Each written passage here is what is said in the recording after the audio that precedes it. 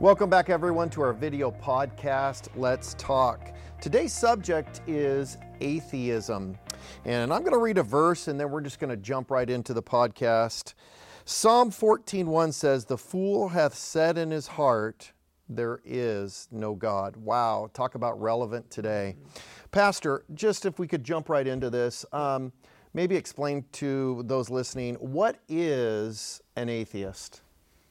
So what I did when we talked about doing this podcast, I just went to their own materials, their own references, and that's good. And just kind of I'll define how they describe it, and we can kind of go from there. So the source for this is it's atheism.org, and they say atheism is one thing: a lack of belief in gods. Okay, small g and plural.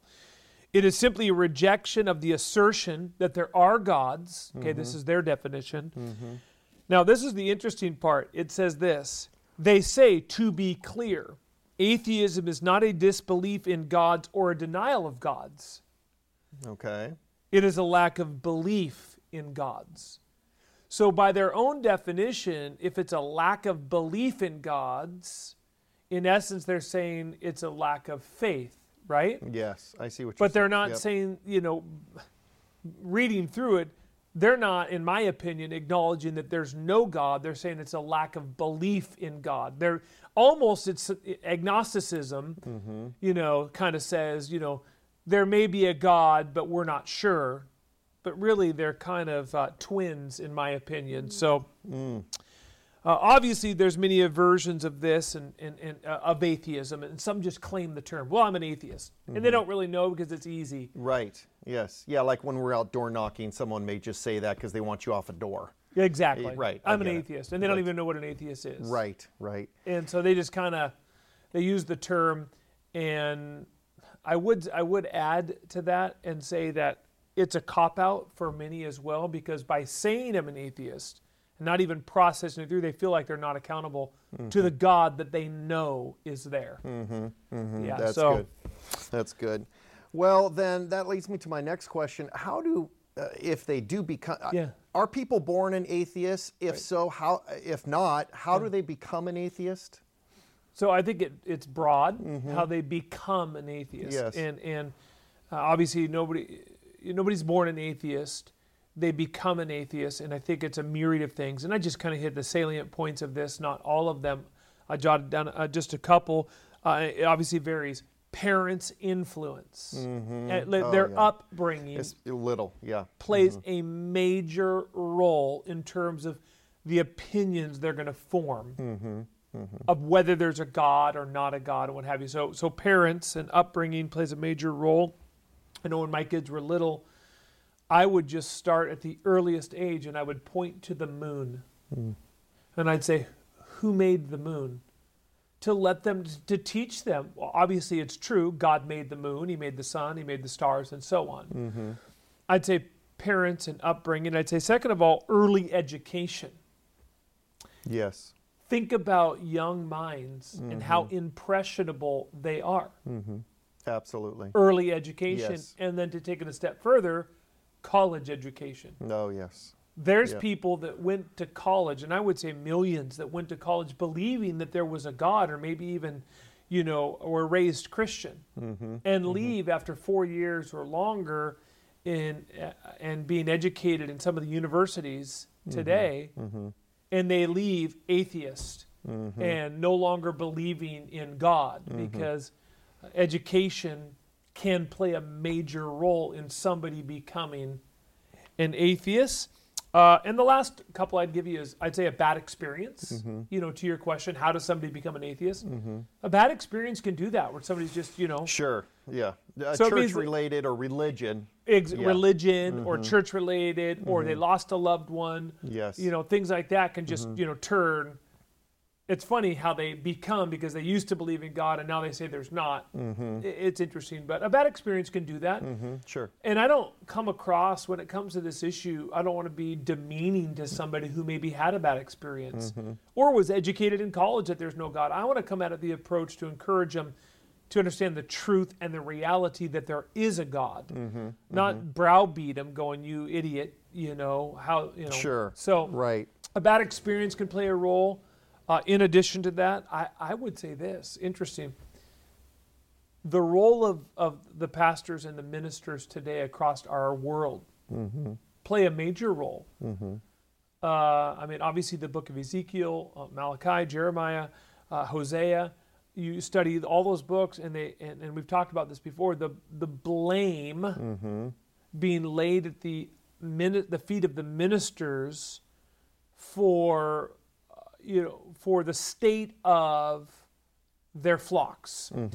Now, that is not an individual can abdicate their responsibility and say, I'm an atheist because of the minister, but it plays a major role. If you grow up in a dry, liturgical, dead church where the minister's not preaching the truth of the Word of God and teaching people the Bible and pointing them to a divine creator, heavy hangs over that man's head. Yeah. Even in the contemporary movement, you'll see things like, we've talked about this, and that's why we've gone the other direction. And I know that is a broad brush, the contemporary movement, but when you're killing Sunday school at every turn you can get, you're getting rid of services. So now there's just a 45-minute message once a week. No. The message is not 45 minutes. The message 10 minutes, is 15. How can you, that is really, someone needs to just quit their job at that point because they're not doing anyone a biblical service in educating their people in the Word of God. People, I like Sunday school. I think we need it. We got 10 or 12 Sunday school classes. I like our Sunday nights where you feed my favorite service. Family night, right? Our midweek Bible study, our Bible Institute. You know what that is? That's indoctrination in the Word of God. And it's raising up children. So, which is a good thing. Faith comes by hearing, and hearing by the Word of God. And I don't say this in a demeaning way, but I do personally struggle with watching in Christendom where churches are going to less services, not even really understanding. I don't know the reason behind it. And I want to be careful when I say it, but and you don't. The flip side of it is somebody can be prideful because we have all these services. No, there's a balance to it. I get that. Yeah. But I do believe that we don't need less preaching. We don't need less teaching. We don't need less assembling. Matter of fact, we always talk about forsake not the assembling. In Hebrews 10:25, of yourselves together as the manner of some is. We know that.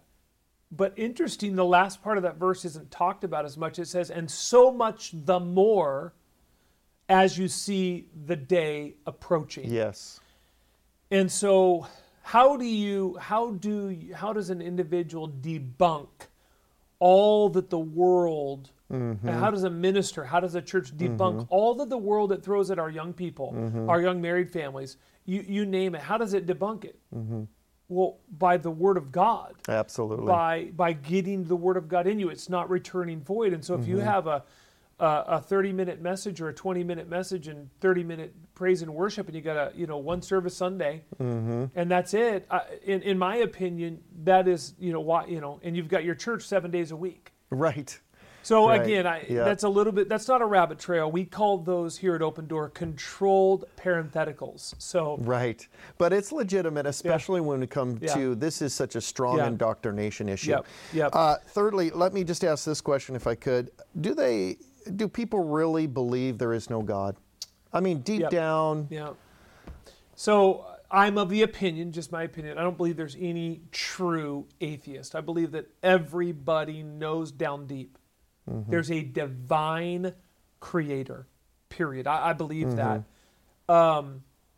It's interesting. Eastern Europe has the largest population of atheists in the world. Oh, interesting. I did not know that. And it used to be a hotbed for sending out missionaries and different things, right? Yes, yeah. France, specifically France, has 15% of the population of France are self-proclaimed atheists. Wow. So to your question, do I believe there's really, really an atheist? I don't believe there's really any real atheist. I think everybody knows there's a God, and many of them just won't admit it. I'll give you a biblical example of this. So You figure Romans chapter 2 and verse 14 says this. Listen carefully to this. The Bible says when the Gentiles, right, which have the law, we're Gentiles, do by nature the things contained in the law, these having not the law are a law unto themselves, and the thoughts the meanwhile accusing or excusing one another in the day when God shall judge the secrets of men according to my gospel. But the part I want to focus on is this: do by nature the things contained in the law, right? It says this, which show the works of the law written in their hearts. Yeah, there it is. Yep. So it is the deepest, darkest jungles of Africa to all the way to China, all the way through wherever they are in, you name it. The law of God is written in their heart. You take somebody in the jungles of Brazil. They know it's wrong to murder because it's written in their hearts. Their conscience also bearing witness. Yeah, there it is. Yep. So that's my thought. Do they really believe there's no God? You know what's interesting, if I could? When I grew up, me and my buddies, when I was early 20s, I was unregenerated, didn't get saved till I was later in life. But we would go camping, and we always believed there was a God. Yep. I mean, you're out in nature a lot. Yep. You look at stars, you look at creation. You would be intellectually dishonest to say there's no God. Amen. And that's just like you were just reading there. Your conscience would bear witness to that, constantly. Yep. Well, let me ask you this then. Since atheism is growing, the stats there in Europe, where does it lead? Is America heading there? If it is, where does it lead? These kind of things. Well, I'd say it leads to a very dark place. Atheism and humanism and communism and atheism are synonymous. That's a separate podcast. But to be a communist is really to be an atheist, in my opinion. Okay. I mean, they're just synonymous. But atheism leads to a very dark place. And so I wonder. So as you think about morals and you talk a belief that there's no God, so where does society today, Pastor Kennedy? Where do they get their morals?